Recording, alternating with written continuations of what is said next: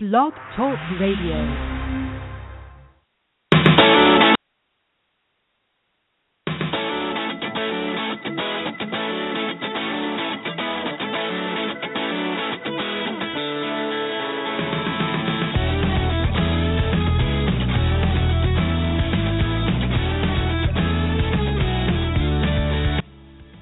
Hello and welcome to Blog Talk Radio. Blog Talk Radio, Outsports Radio on Blog Talk Radio.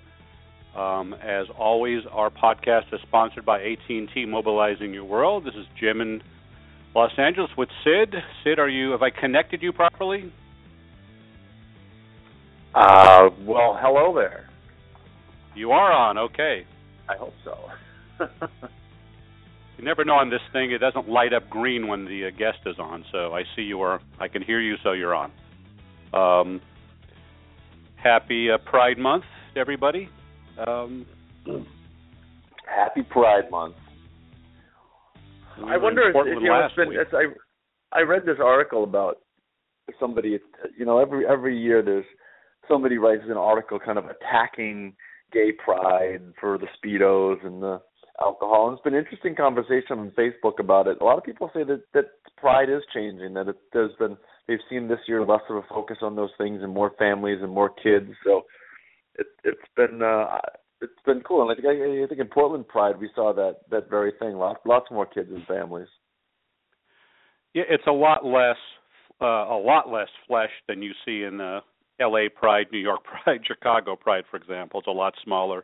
The parade itself, we marched with the Nike contingent we were about an hour of our walk before we got to the end, so it's not very long, but it does have a different feel. And it was an article in the L.A. Weekly I saw that people were discussing about has the concept of pride thing, has it morphed and does it need to be changed from what it used to be?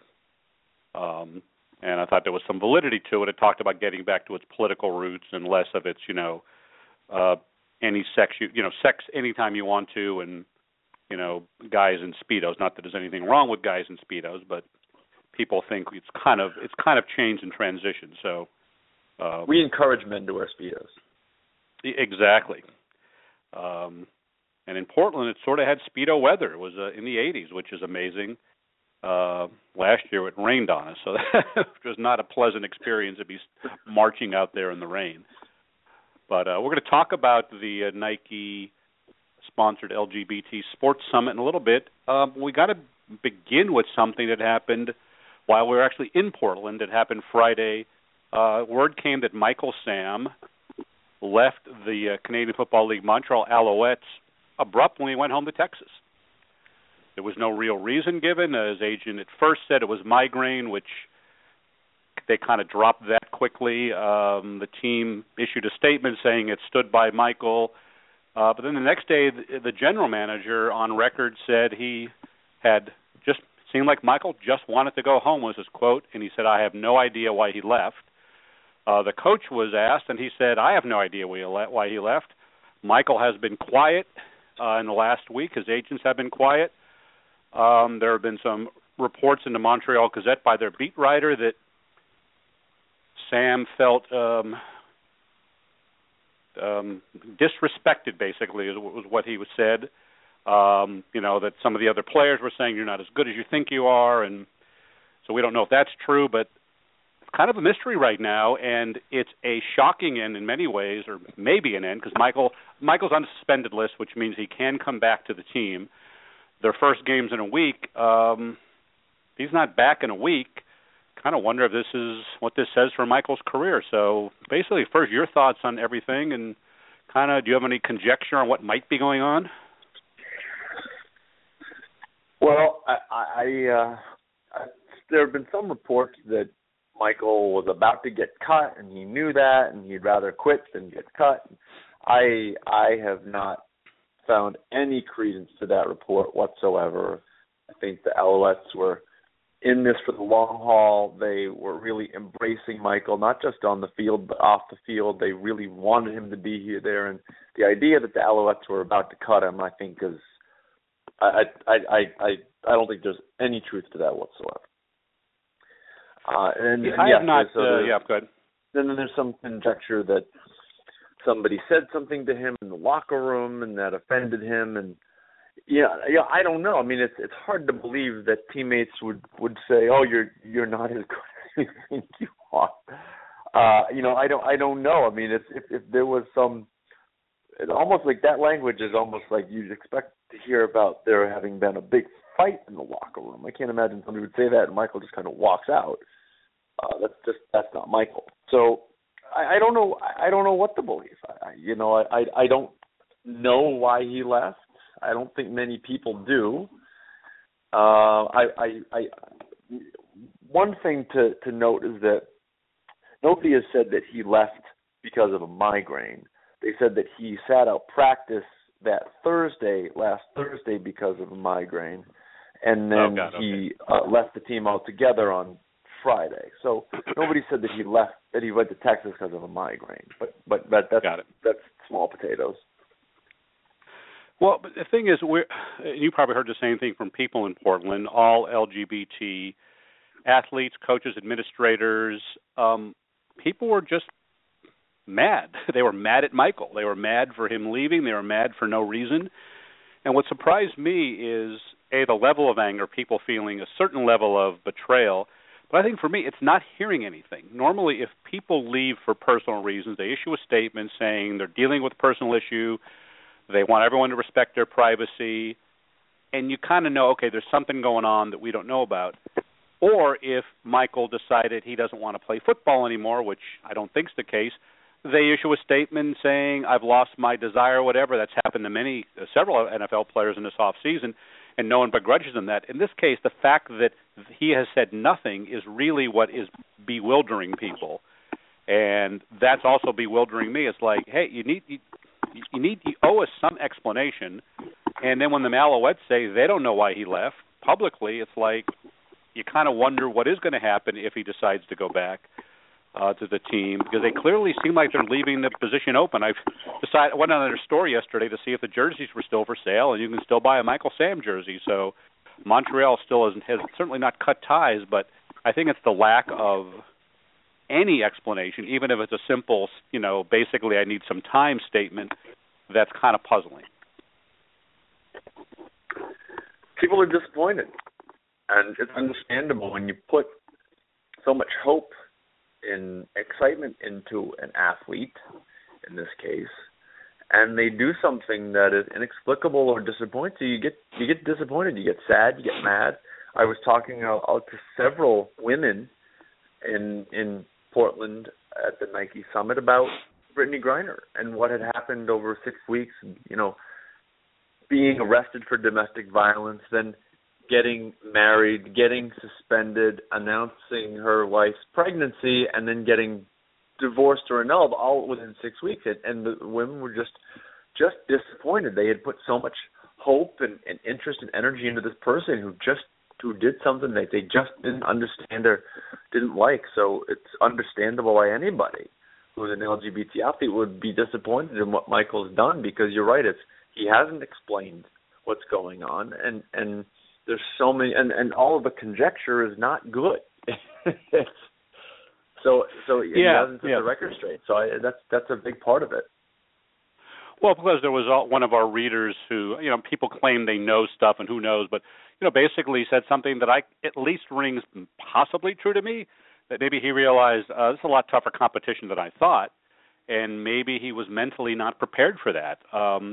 But the bottom line is, until we hear from him, this is going to lead to all this speculation. And I think with Brittany's case, I kind of felt the same way, but then I thought, you know what, there's a lot of heterosexual marriages that are really screwed up, and yet this is a high-profile, LGBT-type relationship, and so I guess people want them to almost be perfect, but I kind of felt like, well, this is nothing that doesn't happen in the NBA, NBA, NHL, NFL, Major League Baseball all the time, but obviously the twist there was you have teammates, so at least they kind of understood, okay, you're in a bad relationship, not working out. In Michael's case, it's like puzzlement, because he was so excited about signing up there, and then just leave, and a week later, kind of like, what's that? Where the hell's going on? It's a mystery, and we can guess and second guess. I think one of the things that I don't think we can have to guess about is if Michael doesn't return to the Alouettes, his football career is over. I can't see a situation in which another CFL team or an NFL team gives him an opportunity to play football if he does not go back to this team. And I suppose maybe Arena League might take him, but you're essentially at that point talking about your career being over. So if Michael does want to continue to play football, which I think he does, I have many conversations with him. He's always talked about his love of football, his need for football. He has to go back, and he has to go back now. Yeah, they have a week. The game is next Thursday, and you feel if he's not back by game 1, he's never going to come back. But what does it mean? Does it mean anything for high-profile LGBT athletes in sports, especially gay men? Because that's been the big focus. Because a lot of the disappointment in Portland was this idea that this makes quote unquote us look bad. I don't think it makes us look bad. I think you have Robbie Rogers and Jason Collins and many other athletes who have not done something like this. I don't think it makes us look bad. What I think it does is I think it makes other LGBT elite athletes cringe a bit. If he doesn't return, if he returns and I don't know if he'd end up playing in game 1, but game 2 he plays, and game 3 he gets a sack, and game 4 he forces a fumble. It's as though it never happened. Mm-hmm. But if he doesn't go back, I think that it will make other closeted athletes cringe even more than they already have, watching him slide down the draft and not get picked up and all that stuff. Well, I kind of counterintuitively thought maybe it would be, in a weird way, not the word better, but so many people have thought Michael's not in the NFL simply because he is openly gay. I don't happen to believe that entirely. I think that's part of it. But if Michael basically just is done with football, I wonder if any athletes could say, well, maybe he wasn't that good, or maybe he had issues or something that, maybe it wasn't all homophobia. I don't know if I'm making any sense, that in some ways they can look at Michael and say, well, hey, he got a chance with Montreal. They embraced him. They knew, this wasn't an issue of homophobia with him. The team clearly didn't cut him.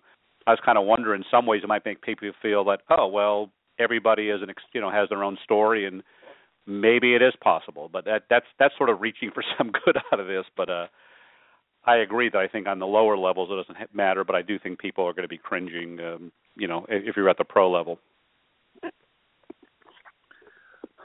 I also think, and I don't want to make excuses, but I think that these trailblazers, whether it's these early couples, same-sex couples who get married, or the first NFL player who's coming out, I think they do experience pressures and things in their lives that nobody can prepare them for, that they don't understand, that there isn't a blueprint for, and so I do have some empathy for Michael and what he goes through. There's clearly so many pressures from what? Yeah, no, clearly. That's why I never objected to the Oprah thought was just terrible timing and optics, but couldn't blame them. They paid him a lot. Dancing with the Stars the same way. It's like, when you're 22, 23, and you have some solid money coming your way, it's hard for me to say, well, he should have not done Dancing with the Stars and focus. That to me is BS, because you can do both.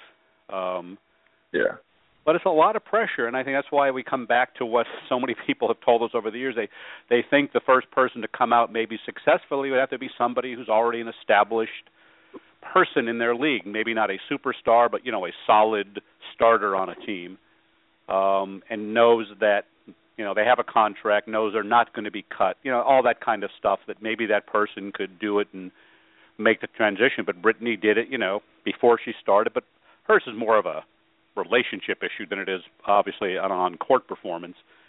in Michael's case, that's a lot of pressure for anybody that young or even, hell, that old. You know, if I had the same kind of pressure, it'd be kind of tough to have to deal with that all the time, just the expectations everybody has of you.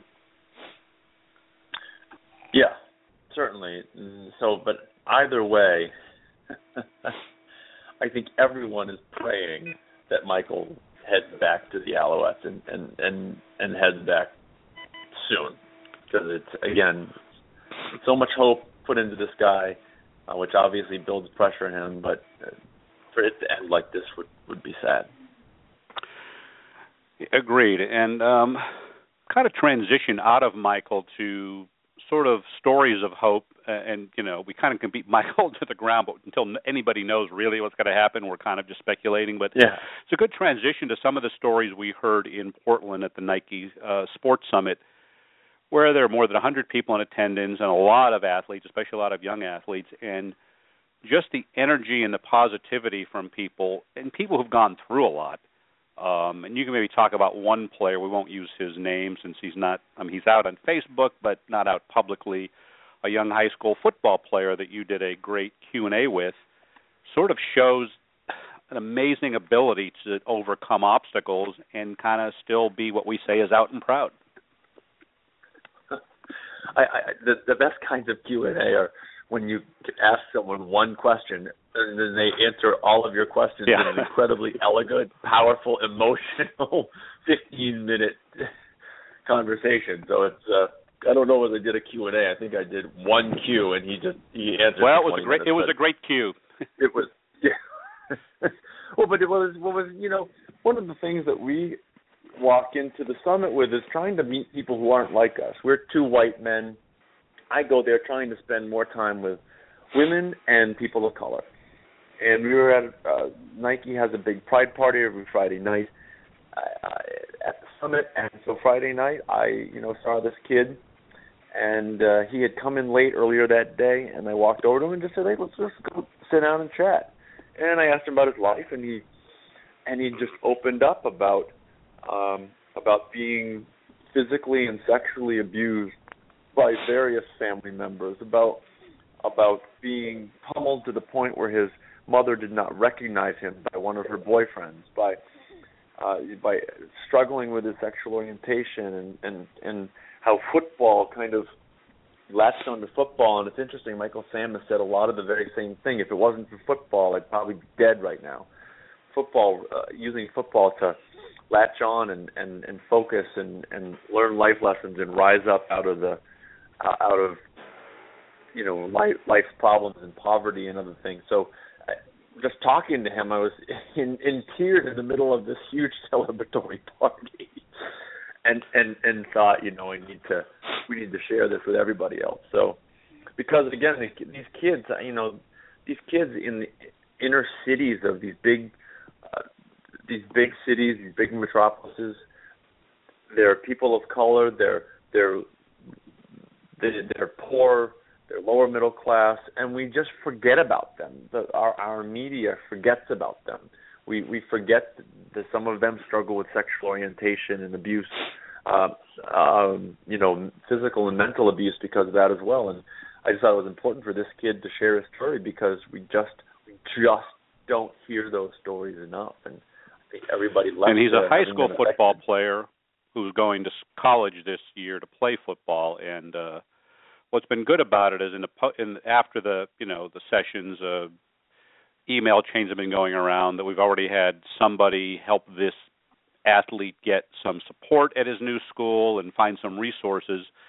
Because there are a lot of people in this coalition who really are well connected, who are smart, who know what they're doing, and that's the beauty of this whole coalition is this ability to kind of network and especially help younger people, navigate. And I think one of the stories that touched me was doing a panel on coming out in the media, and a lot of people at the thing had already told their stories, either Outsports or somewhere else.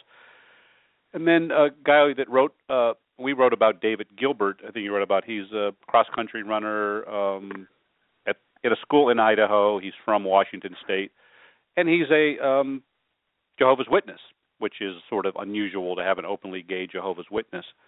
And he told about his story ran, and he got a lot of favorable comment, but the stuff that he was not prepared for and his family wasn't prepared for was all the religious stuff. All these Jehovah's Witnesses writing him, a lot of dialogue about you're going to hell, and other people embracing him, and just how much attention there was to that one line in his story. Basically, I'm a Jehovah's Witness, which is, one of those religions you just don't think of as having anybody gay. But then he said something that really moved everybody at this workshop I was at, where he said he's overwhelmed because he's counted the number, 112 emails of young people between the ages of 12 and 16 who are themselves Jehovah's Witness, Mormon, Adventist, whatever, who have thought constantly about wanting to kill themselves. And he's overwhelmed. He doesn't know how to handle replying to 112 people, especially when they then reply back with more questions, and like your heart goes out to him. Like he's their lifeline, and they didn't know anybody like him. And he's David's 19 or 20, and he's having to sort of try to be a mentor. And it was just one of those stories you go, wow. And everyone who heard it was just like, you couldn't have, you and I couldn't deal with 112, let alone 12 people. Imagine the pressure on somebody thinking they're responsible for that.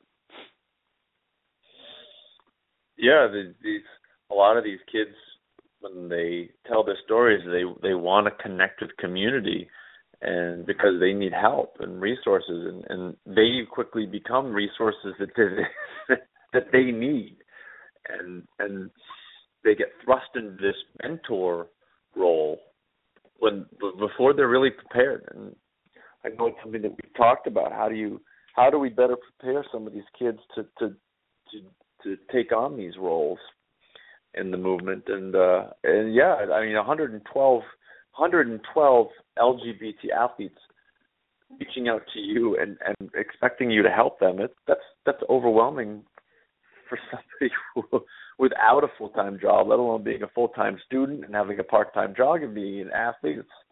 It's a lot.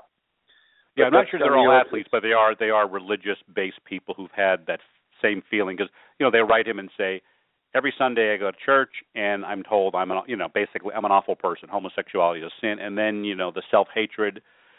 And so I talked to David the other day, and he is going to be starting a blog. An idea we came up with was, well, you can't address 112 people on you're just going to drive yourself crazy. He's going to start a blog to discuss these issues, and you and I have done WordPress. You can be anonymous on WordPress.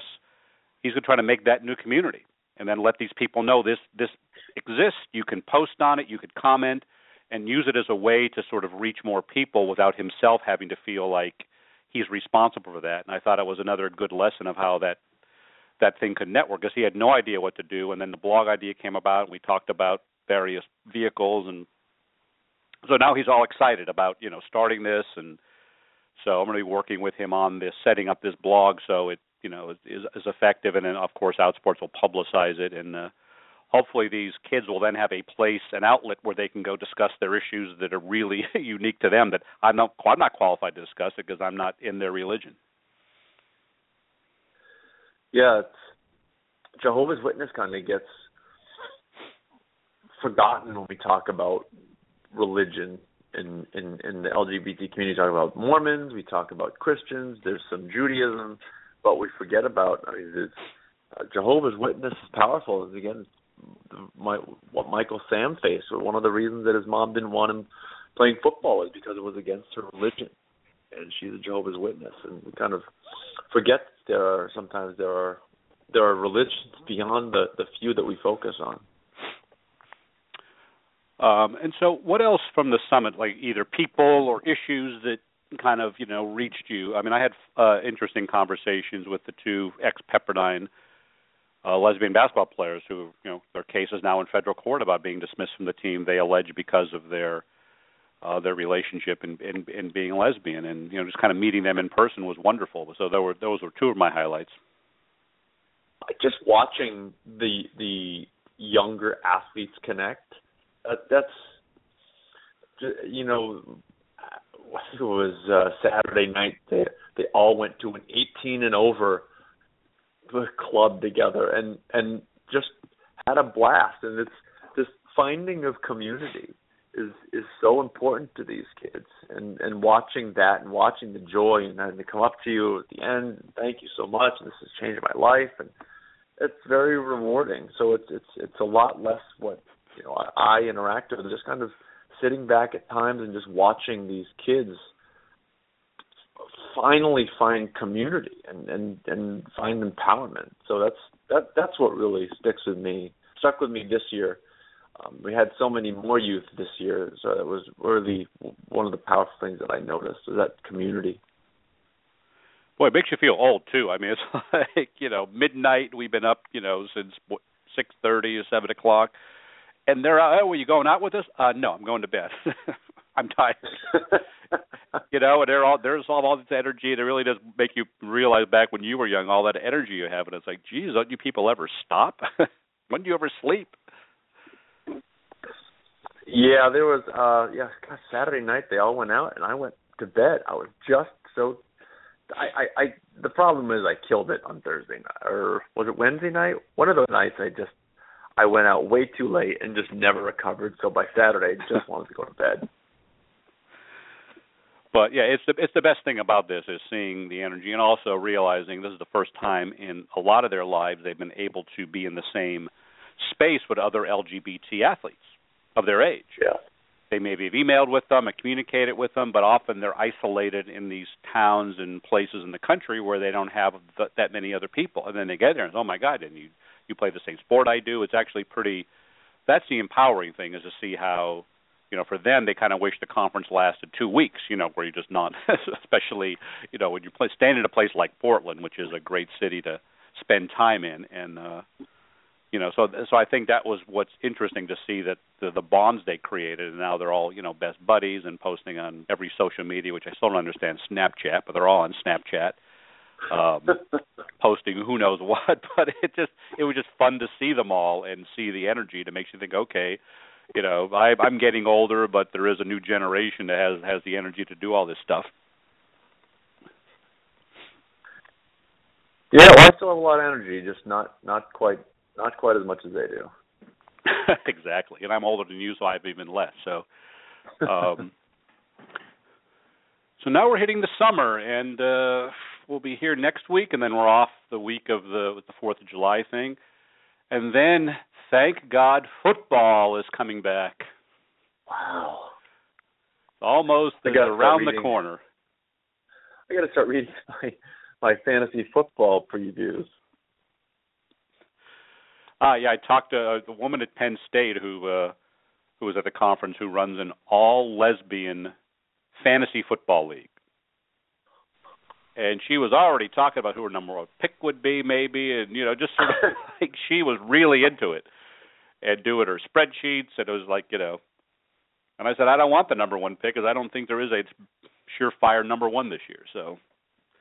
Yeah, there never is a surefire number one, or very rarely, and even when there is, they always fall on their face. So exactly. So we'll have plenty of time to talk fantasy football, and maybe we'll have Sonia on to talk about her lesbian fantasy football league, especially the names they come up with for this thing. So, but we're running out of time here. Again, our podcast is sponsored by AT&T, mobilizing your world. We will be back next week with our final edition for Pride Month. So until then, this is Jim with Sid in Los Angeles, and we will talk to you next week.